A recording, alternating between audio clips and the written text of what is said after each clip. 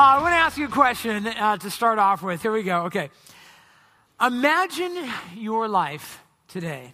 What would your life be like if you had absolute, complete confidence in God?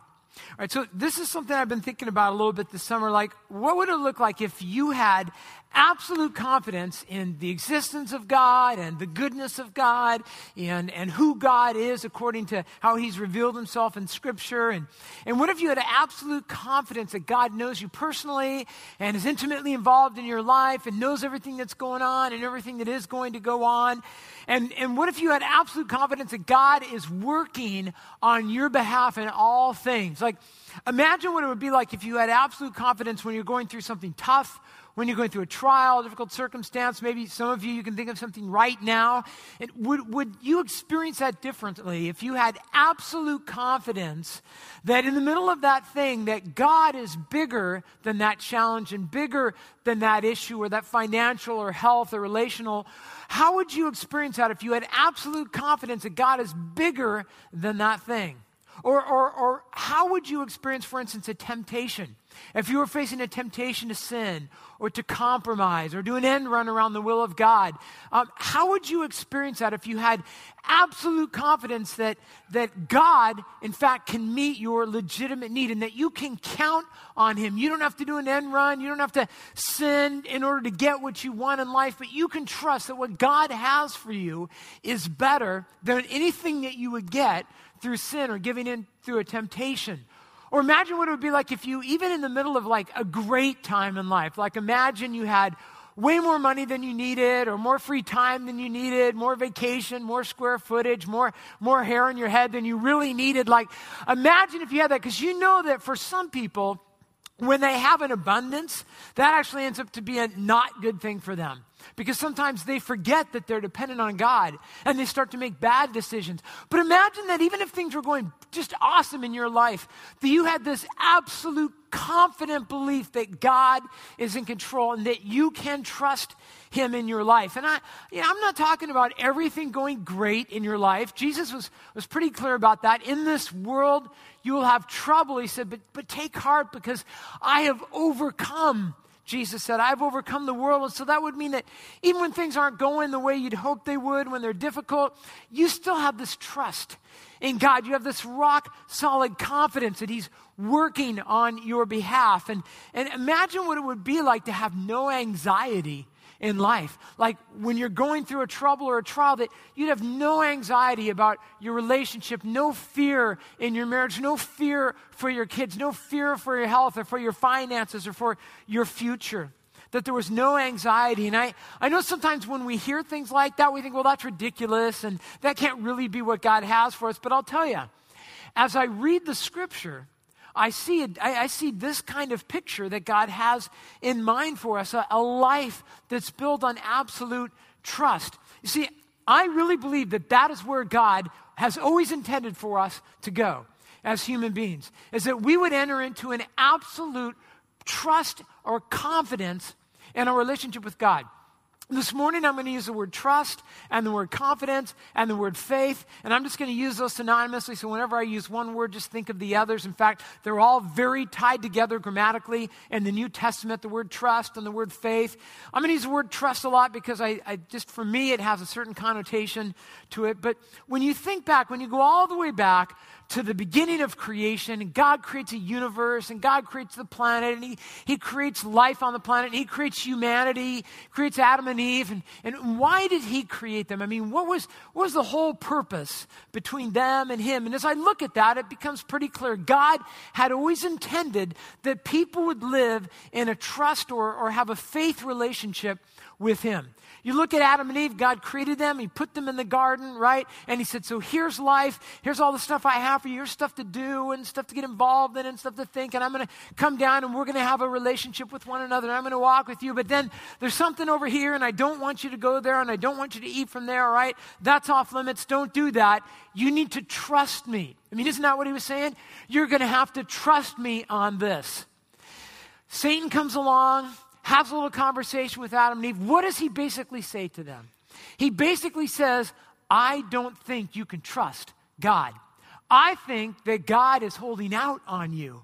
I think that God doesn't have your best interest at heart.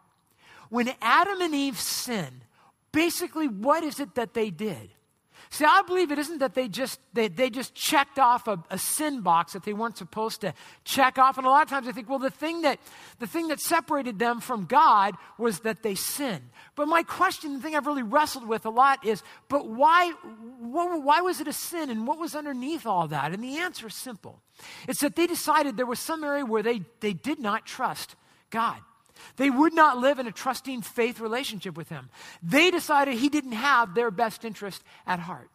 And so they didn't trust him and they sinned. And I would just say, as I've thought about this, that kind of undergirds every sin that you will ever be involved in. It's a breaking of trust with God that leads to sin. And that is at the heart of every sin. That there's some area in life where you've decided you cannot trust God, and so you're going to have to do something else outside of the will of God. And ever since then, God has been working throughout redemptive history to repair, to restore that relationship with us that we were always intended to have with God. And you can go through the Old Testament and see story after story after story where this plays out. For instance, you have Israel and they're slaves in the land of Egypt. Remember that? For 400 years they're slaves, and then God takes heed of their cry and he reaches down and basically metaphorically he takes their hand and he leads them out of Egypt. He establishes a relationship with them. He says, you can trust me. There's going to be some plagues and some ugly stuff and parting the Red Sea and all that. Take my hand and we're going to have a relationship. I'm going to lead you out and you're going to be my people. And I'm going to show the world what it can look like for people to have a relationship with God the Father. And so he leads them out of Egypt. And then once he gets them out of Egypt, then now that they have a relationship together, he gives them what we call the law. And basically what he's doing is he's saying, now that we have a relationship with one another, I want to show you how to live. How do you live day in and day out with a God that you trust, with a God that you have faith in? Well, here's what it looks like. A lot of people think that the law was just about the law. It's just about keeping the law and all that stuff. But I think that what it really comes down to is the law describes what it's like to have a faith relationship with God. Remember, the relationship precedes the law. You go into the New Testament and you see the same thing. Jesus is traveling around and he's preaching the gospel to people. The gospel is not here's what you have to do to get to heaven list.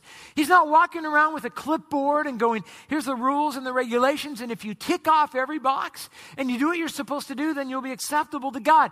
Instead, what Jesus does is he goes around and he's preaching why people will never, ever be acceptable to God in their own efforts and in behavior.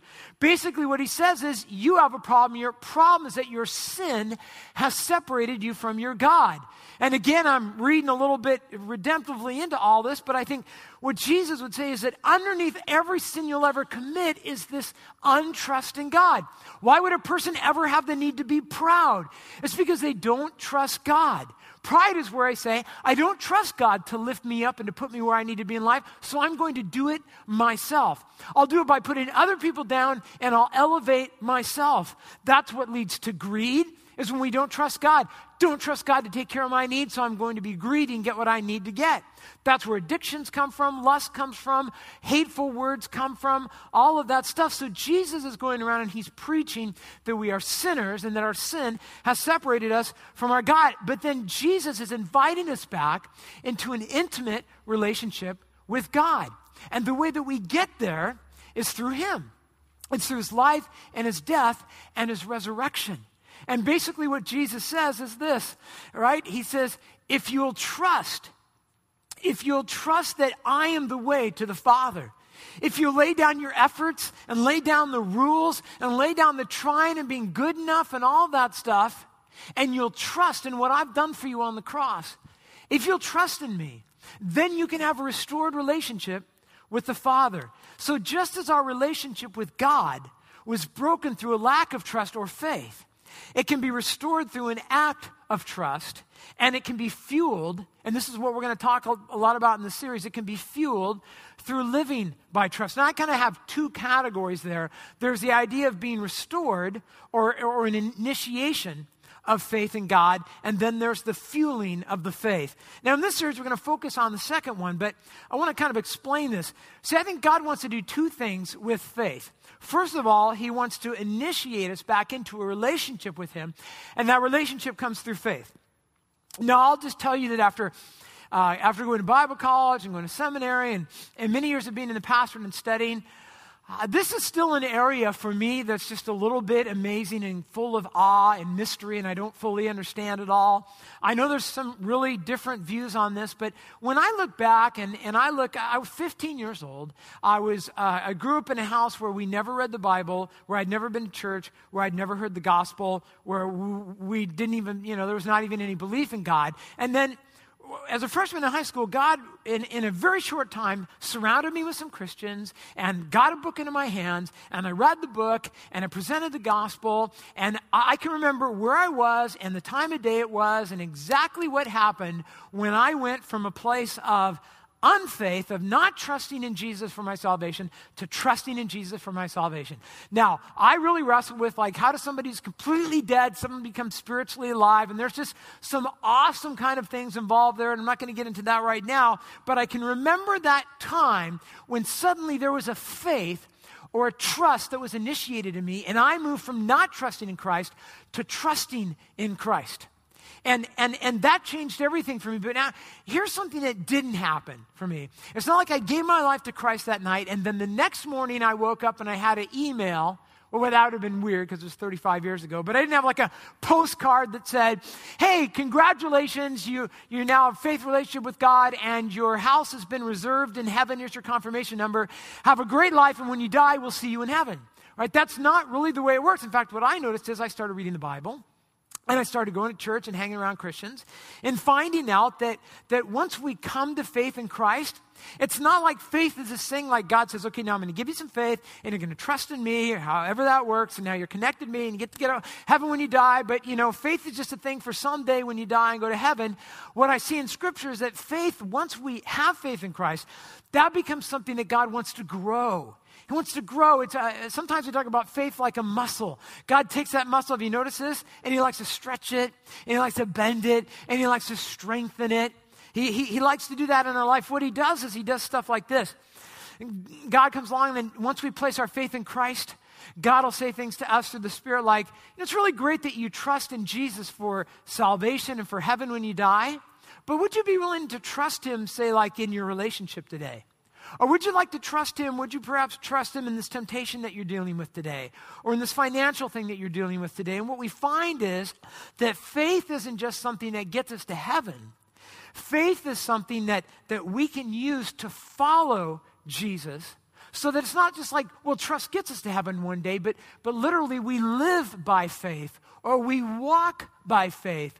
That is, that we trust in God every moment of every day. That's how we experience the full life. In fact, in John 10:10, Jesus is talking, and he says this. In fact, a lot of times we really read this first part of the verse where he says, I came that they might have, he's talking about us, I came that they might have life, and notice, and have it what? All right, you can say it again. I came that they might have life and have it, or have it, some translations say, to the full. He says, I came that people could have not just heaven when they die, but have an absolute abundant life right here and right now. And then as I was reading that this week, I kept reading, and I came to the next verse, which we don't often think of when we think of it in this context, but notice what he says. He goes on, he says, I am the good shepherd. So Jesus says, you guys are like sheep, and I'm like the shepherd. I'm the one who takes care of you. He says, the good shepherd, notice, the good shepherd lays down his life. He lays his life down for the sheep. And as I read that, it kind of struck me. I thought to myself, when Jesus talks about living the abundant life, I see a connection there. Part of the abundant life comes when I really believe what he said. That I really believe that he laid down his life for me. And if he laid down his life for me, can I trust him, not just for heaven, but for today? And for my relationships and my problems and my issues. In Hebrews chapter 11, we sometimes call that the Hall of Faith chapter of the Bible. In Hebrews 11, the writer of Hebrews says this. He's going to give us a little definition of faith. Now faith, two things, is the assurance of things hoped for and the conviction of things not seen. Very interesting literary device here because he uses the word assurance and the word conviction, but he marries them with kind of uncertain terms. So he says faith is an assurance. That is a confidence or a steadiness. So it's interesting. He says faith is a confidence or a steadiness of things hoped for. He's kind of playing here. He's like, it's a confidence in something you're hoping for, right? You know what it is to hope for something? You're not exactly sure. You don't totally have it nailed down, but you're hoping. So you have this confidence or this steadiness of life in what you hope for, and this conviction. That word conviction means something that's based on proof or evidence. You have a conviction of things you haven't seen. So in other words, as I read Scripture, what I think the writer's saying here is that as you go through your life, as you think about your life and your birth and where God put you, and you look at, the providential situations in life and the relationships you've had and the things you've learned, and you look at creation and all of that, he says, all of this becomes proof or evidence in something that you haven't actually seen, and that's what faith is. Now, why is faith this kind of what almost feels like a visceral thing? Why is it so is amazingly important to us? Why should it make us sit up in our chairs? Why should it make us pay attention? He says in verse 6, this is why. Because without faith, notice this, without faith it is impossible to what? That's huge. Without faith it is impossible to please God. That idea of pleasing God means to be fully satisfied or entirely gratified, right? In other words, without trusting God, it's impossible to entirely please God. It says, for whoever would draw near to God. So that's talking about getting relationally close to God. Whoever would come close to him. And notice what it says. It must believe that he exists. It must believe that he is. I would even add that he is who he said he is, as he's revealed himself through Scripture. And notice, and not only that, but that he rewards those who, and this is big to me, he rewards those who seek him. This really struck me as I read this week because I love this passage. I love Hebrews chapter 11, but I don't know I've ever really seen it this way before. God rewards those who seek him. In other words, God doesn't merely want your obedience. It doesn't say he rewards those who have the right rituals, or he rewards those who try hard, or he rewards those who accomplish a lot, or he rewards those who overcome a certain amount of sin, or do the right things, or say the right things, or avoid the wrong things. It says that he rewards those who seek him, who seek a relationship with him, who seek the person of God, who seek the Father, not just a way to heaven, not just a religion, but you're seeking God the Father, the person. You want a relationship with him. If you have your Bibles, I'd encourage you to turn to Matthew chapter 8. I want to read a story for you about faith, and this just kind of to set a context for us for the series. It's a great story, and in fact, I want to focus on verse 5, but before we get there, I want to read the first 4 verses because they set kind of a great context for us. Great passage on faith. It's talking about Jesus. He's going around the countryside. He's ministering. He's healing. He's working miracles. He's teaching. And it says in verse 1, now when he came down from the mountainside, large crowds followed him. So people have heard about Jesus working miracles. Some people have seen him work miracles. They know he's driving out demons and he's feeding people and he's healing people. And when he teaches, people are like, wow, this guy does, no one else teaches like this guy. He would teach and people aren't like, is he almost done? Is he on point 3? When's lunch? Are we going to, they're none of that stuff. They're like, this guy I could listen to this guy all day long. And great crowds are following him. Now a man with leprosy came and knelt before him. Now, leprosy back then, this was a disease of the skin that would slowly eat away at your body, and it would basically be the death of you because there was no cure for it back then. So if you had leprosy, a couple things happened. First of all, if you were a child and you came down with leprosy, you were taken away from your family. If you were a father, you were taken away from your family. You weren't able to live with your family anymore. You were separated from them. You were put in another community with other people who were lepers. You were separated from society. You weren't able able to go, you couldn't go up to, you couldn't go to Starbucks and hang out and have some coffee. You had to stay away from people. If you're walking down a road and somebody's coming the other way, you had to yell that you were unclean so they wouldn't get anywhere near you. You were separated from society. So not only was it a death sentence physically, but just socially and in your life in so many ways, you were ostracized, you were put off to the side. You weren't supposed to come up and have interaction with people who didn't have leprosy, but this man with leprosy came and knelt before Jesus, so he's pretty brash of him. He wasn't supposed to do that. And he said to him, and I love this, he said, Lord, if you're willing, you can make me clean. So the guy's going, he's thinking, there's no problem with you, Jesus. I mean, I know you can do it. I just don't know if you're in a healing mood today, or if you're feeling good, or if you're not. Maybe you had your coffee, or you didn't, or you're just annoyed with people. But if you're in a good mood and you're in a healing mood and willing, I know that you can do it. And Jesus reached out his hand and he touched the man, which he did not do. He didn't touch people who had leprosy. He stayed away from them. But he touches the man, which again just tells you so much about Jesus. He touches the man and he says, I am willing. Be clean. And immediately the man was cured of his leprosy. And obviously, people are like, wow, and it just happens right there in front of them. And they're probably like, wow, that's really cool, and I give it an 8. That's really an 8. And obviously, this guy has a lot of faith, right?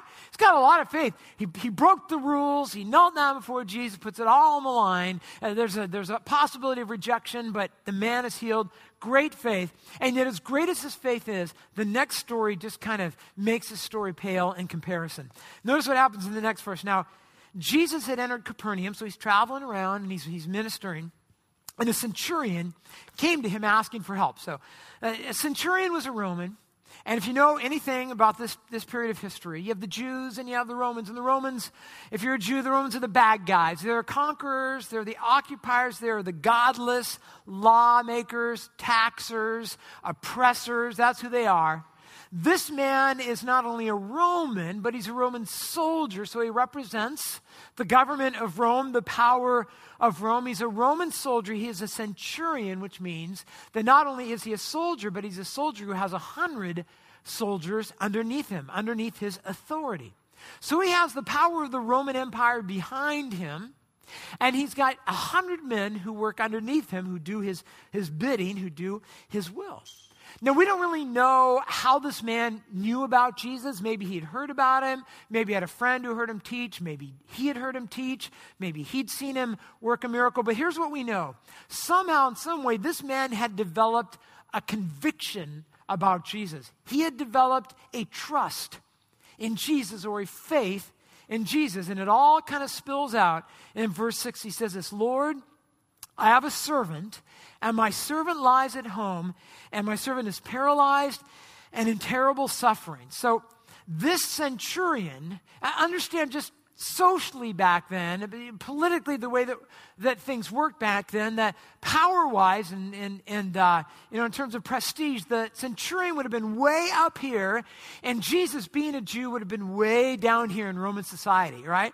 So this is kind of the way it works. But this powerful centurion comes up to Jesus, and he begs for help. Now, this tells us a lot about this guy, because back then, if you were Roman and you had servants, basically, they were like pieces of property to you. It was a possession, and you could do anything that you wanted with them. And this guy shows this unusual amount of concern. He's concerned for his servant. He's worried about his servant, so much so that he's willing to go out and try to find someone who can help his servant. So he comes to this Jewish rabbi, and this centurion, this proud centurion, comes in humility, and he's asking Jesus for help. It's really unusual. In fact, it doesn't say what you might expect, where he goes to Jesus and says, hey, and it kind of whispers, hey, is there any way we can meet in the back room because I need to ask you for something? Okay, right there in front of everyone, and maybe some of the soldiers are there, and he humbles himself and he asks for help. And notice what Jesus says. Jesus said to him, he said, I will go and heal him. I'll come to your house and I'll heal this guy. Now, again, you have to kind of put yourself in the place of that context, and imagine if you were a Jew back then, because the reaction of a Jew would have been, okay, wait a minute, Jesus. All right, first of all, this guy's not a Jew. This guy's the enemy. This guy's not religious. He was not born into the right, ethnicity. He doesn't have the right vocation. He doesn't go to temple. He doesn't obey the law. And yet, Jesus talks with him, and Jesus accepts an invitation to come to his house and go under his roof, which again, a Jew would not do. And he says, I'll help you. I'll help you out. It reveals so much, doesn't it, about the heart of Jesus towards those who are lost and those who are sinners. And in verse 8, this is where the story gets really great. Now watch what happens here. This is kind of the theology underneath all this. So the guy comes and he asks Jesus, would you heal my servant? And it's easy to kind of look and go, wow, that guy had a lot of faith. But there's some theology underneath all of this. And here's where it comes out in verse 8. Now the centurion said to Jesus, Lord, I do not deserve to have you come under my roof. I don't deserve it, but just say the word and my servant will be healed. So here's what this man says. He goes, okay, Jesus, I know that in our society, I'm up here and you're down here, but I figured out the reality because I've been watching you and listening to you, and what I've realized is it's actually like this. You are way out of my league, all right? I don't deserve to have you come into my house. I don't even deserve to have you talk with me, all right? So I don't need you to come to my house. I don't need you to do that for me. I know that you have the power. You could just heal my servant wirelessly. You could just kind of do that thing that you do, and he could be healed, and everything would be great. And notice what he says next. This is so revealing. He goes, and here's why I know all this. Here's why. Because I myself am a man under authority. So he's like, I have Rome, and Rome tells me what to do. I have bosses, and they tell me what to do. I'm a man under authority with soldiers under me. Now, here's how it works, Jesus. I can tell one soldier, go, and he goes. And I can say to the other one, come, and he comes. And I can say to this servant over here, I really need lunch, so could you go to Subway and get me a BLT and, bring that back to me? And I could say to these servants, I need you to go to the next city. There's a guy who hasn't paid his taxes. I need to rough him up a little bit and get some money and come back. And, and could you go get some lodging ready for me over there? In fact, what the guy says is, Jesus, I could actually do my entire job from a chair. I could just sit in a chair and collect taxes and have lunch and take a nap, and I could get everything done because I have authority over 100 men, and they will do my bidding. And what he's saying is this. He's like, Jesus, I've been watching you, and here's what I've noticed. You have authority, but your authority isn't just over people. I just have authority over people, and my authority isn't even really based on me. It's based on who's behind me, but you have authority. Apparently, you have authority over, like, the human body. You have authority over leprosy. That's crazy. You have authority over illness. You have authority over the weather. I've heard about that, and fall, and the clouds are coming, and you just go, be gone, You have authority to, manipulate food so it multiplies. And, what he's saying is this. It's one thing to have authority over people because of somebody else, but that's not you, Jesus. You have authority over the physical world. You have authority over the spiritual world. You can just tell sickness, hey, sickness, take a hike, and sickness takes a hike. You can tell leprosy, it's time to be done, and leprosy is done. You can tell the weather, it's time to calm down, and the clouds, break, and that's what'll happen. Now, when I read this passage, which I just kind of mulled over this summer, thinking to myself, so amazing that this centurion gets what we often don't. That Jesus has all authority. I think he was pretty clear. He was pretty concise about that. And this man actually believed it. The question is, do we? In verse 10, it goes on and it says this. When Jesus heard this, he was astonished. This is the only place where this word is used, this strong word to describe how Jesus responds to somebody like this. He was astonished, and he said to the people following him, so he looks around at the disciples and the religious leaders, and he says to them, now I'm going to tell you something amazingly true, right? I tell you the truth, or some of your translations, he says, verily, verily, right, I say unto you, I have not found anyone in Israel, okay, and that includes all of you guys standing here, right? I haven't found anyone in Israel with such great faith. It was like a real slap in the face to the religious leaders and even the disciples who were there. Jesus is saying, I am astonished at this man. This man is amazing to me. Notice what he was not amazed by the centurion's rule keeping or his religion. Jesus wasn't like, wow, I'm astonished at this man. Did you see the way that guy didn't commit adultery? Isn't that amazing? I mean, that's not what this is about. It's not his rule keeping. Instead, Jesus is amazed at this man's faith or this man's trust in Jesus. And to the religious leaders of his day were standing right there and listening to that. This is a slap in the face, because these were people who had spent their whole life thinking that the way that you are acceptable to God is through your behavior and through your accomplishments and through your training and through the family you were born into and through working hard to earn God's favor. This man comes along who has none of that stuff, and Jesus goes, now this guy is the bomb. This is the guy that you guys all ought to be emulating. What Jesus was impressed by was this man's faith. And the Bible is clear from beginning to end. What honors God is not your promises. What honors God are not your efforts, as great as they may be. It's not your accomplishments that make you right with God. It's not your church attendance, as helpful as that may be to your spiritual growth. What honors God is when you trust Him, when you have faith in Him. And I just want to be really clear about this. I'm not talking about faith in faith. I'm talking about faith in God, in the person of God. And I say that because I'm just telling you there's a lot of teaching you can hear on the radio now, and people you can hear on TV, and books that you can read in the Christian bookstore, and they should not be there, but they're basically books that teach faith and faith. What they say is if you pray the right formula or you live the right way, then and you do the right thing, if you have faith, faith is actually something that you can use to manipulate God and get what you want from God. And this is like the exact opposite of that. Man, that is so not the gospel. That is so antithetical to everything that Jesus taught and that's taught in the Old Testament and Paul taught in the New Testament. What this teaches is that we need to have faith in the person of God. I mean, imagine if you had that kind of confidence in God. How would that kind of absolute confidence in God impact your relationships? How would it impact your marriage if you really, really had confidence in God? How would it impact your job? How would it impact the things that you're anxious about today? How would it impact your marriage, your relationship with your kids? Would it impact your relationship with your enemies? And would it change the way that you go to school tomorrow if you really, really trusted God at work and in your schedule? Imagine having that kind of confidence. So here's the question. If faith is so important, if trusting God is so important, is there anything that you and I can do to impact the faith in our life? Or is it just like God gives us what we have and that's just what we have to work with and that's all there is? Over the years, what I've noticed is a pattern. I've noticed that there are some people, and I noticed this when I first became a Christian.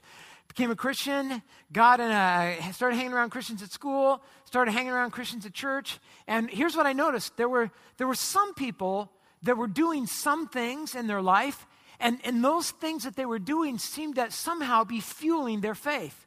I noticed there were some people whose faith was growing faster and growing stronger than others, and I began to notice some patterns. In other words, what I noticed was there was some things that we can do in response to what God is doing in us, in which we partner with God and we can fuel that faith. As we respond to God, I noticed that when I got into Bible college and I started hanging around some godly professors and other people, I started seeing these same patterns in those people. I saw it as a youth pastor. I've seen it in the years here at Gateway, that again, there are some patterns and some things that we can do to cooperate with God. And those things can have an impact on our faith.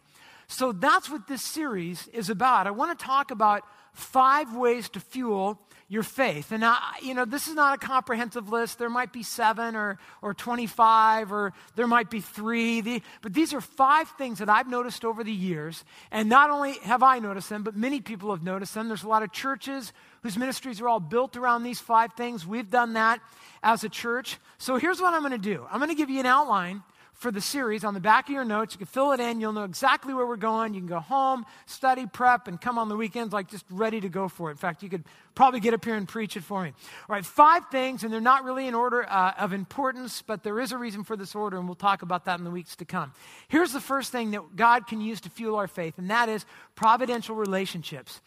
God puts particular people in our lives because he wants to use them to fuel our faith, to help us grow. And my guess is that if I gave you a moment, all of you could probably think of a few people that providentially, you didn't do it, God brought them into your life, and they fueled your faith. They said some things and did some things and impacted you in a particular way. I've heard so many stories over the years where people say something like this. So I was going through life and I was trying to follow Jesus. I was cruising along, and then one day I met this guy or met this girl or this professor or this coworker or this boss or this pastor, whatever. And it was something about them and just the way that they impacted my life. I mean, it was providential. God used them to fuel my faith. So we're going to talk about providential relationships. The second one is private disciplines. For some of you, you know what I mean when I talk about this, that this is not about doing devotionals and praying each day a certain formula so you can check off a box and God will be happy with you. This is about realizing that you want to have alone time with God. That you don't get up in the morning and read your Bible because that's what Christians do. You do it because you want to hear it from God. You want to be with God. You don't pray, you don't fast to gain favor with God. You do it because you love God and you want to trust him and you want to spend time with him. So we're going to talk about things like devotionals, and we're going to talk about prayer. We're going to talk about fasting. Now, it's going to be super fun. We're not just going to talk about fasting, by the way, but we'll get to that. And here's what I've noticed: as you practice these private disciplines, God can use them to fuel your faith. The third thing we're going to talk about is personal ministry. And what I'm talking about here is when we move from the place where we sit on the couch and say, wow, God, I mean, I heard they really need help in middle school ministry. And, you know, God, I hope you raise up some people who are dumb enough to volunteer for that and get involved. This is where you move from that to going, God, I'm going to do it. God, I'm going to stand up. God, I know they need help in kids' church. I'm going to go over there. You know, God, I'm going to use my gifts. I'm going to stand up and not just think about this. I'm going to get involved in ministry. I'm not just going to hope that they get enough people that fill a team to go to Nicaragua next year. I'm going to stand up and be part of that. I tell you, when you decide that you're not only going to have God work in you, but you desire to have God work through you and to bless other people, and you're going to follow him in the way he's made you for that, you will find a blessing and your trust will grow in God. Just as a personal example, even after all these years, every weekend when I get up here and preach, for me, this is one of those times. It doesn't matter how much I've studied and how much I've prepared and how confident I am. I go through the same thing before every service, whether we have 2 or 3 services. I do this before every single service. Every weekend I preach. I go into my office, I close my door, I get on my knees, and that's my way of saying, God, I've studied and I've prepped, and I know none of that is enough. And none of that is enough, and I'll be wasting your time, and I'll be wasting your time and my time if I get up this weekend and it's just me. God, I just kind of need to vacate myself right now and allow your Spirit to come in and be the one who controls me. Just as you've controlled the study time, now you need to control what happens in that room. And I always walk up here every weekend in a place of weakness. I feel it. I never walk up here on the weekend like, I can't wait to I have some really great stuff to tell you guys. I'm going to blow you away. That never. I always walk up here and go, oh man, God, if you don't pull this together, nothing good's going to happen right now. But here's the great thing about it. Whenever I do that, I find that God is trustworthy, that I can count on God when I step out. We'll talk about that and how it relates to your life. The fourth thing is practical biblical teaching. There's enough room in that line, but practical biblical teaching. And again, here's stories I hear from people sometimes. I grew up in the church, I went to Bible study, I went to Sunday school, I took the notes and all that stuff, and I got a lot of information, but then one day I heard a guy teaching, and he taught information, he taught good biblical theology, but then he gave application. He didn't just tell me what to believe, he told me how it related to my life. He didn't just tell me what a marriage is like, but he showed me how to do that, how to relate to that, how to follow God. And it was that application that started to feel that changed something for me. And I walked away on the weekends not only knowing the truth of God, but I knew how to apply it. And I was encouraged to do that, and that fueled faith in God. And here's the fifth one that we're going to talk about, and that is pivotal circumstances. There are times in life, there are things that are going to happen to you in life that are going to absolutely shake you to the core. And you're going to have to make a choice in those moments. How are you going to respond to those? Because what I'm going to tell you is God is always there in waiting. In fact, we're going to say he's doing more than waiting. For some people, it's having a child or losing a child or getting a job or losing a job or someone gets sick or whatever that is. But what we're going to discover, in fact, what we're going to discover in this passage that we look at, and I'm really looking forward to this message, is that we have this picture sometimes that God sits on the sidelines, waiting for his play, and he's watching your life, and he kind of sits there and waits, and then something really bad happens, and God jumps up, and he's going to, jump into action. And what we're going to look at in Scripture is the fact that God is not that passive. God is way more active in your life, even in difficult circumstances. Why? Because he wants to stretch your faith, and he wants to teach you that you can trust him. So we're going to talk about that as well, pivotal circumstances. Now, why is this list so important? Well, think about it this way.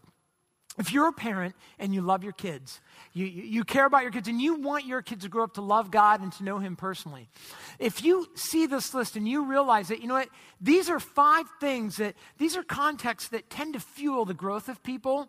If you figure that out, then as a parent, you're gonna be looking for ways to help your kids with some providential relationships. Most of you do that anyways, whether you know it or not. God uses you as parents, right? Aren't you always looking for godly people to bring around your kids, especially as they get into the teenage years? Aren't you trying to foster those good godly relationships because you know the power of relationships? And you're going to try to raise your kids to have some private disciplines with God. Why would you do that? Because there is a potential, there is a power there. You're going to look for ways to get your kids involved in personal ministry and practical teaching, and you're going to look for ways to leverage those pivotal circumstances. And the same thing goes for you in your own life. If you want to experience the abundant life, not just get to heaven when you die, but if you want to experience abundant life right now, that comes from not just saying my goal in life is to just survive so I can go to heaven.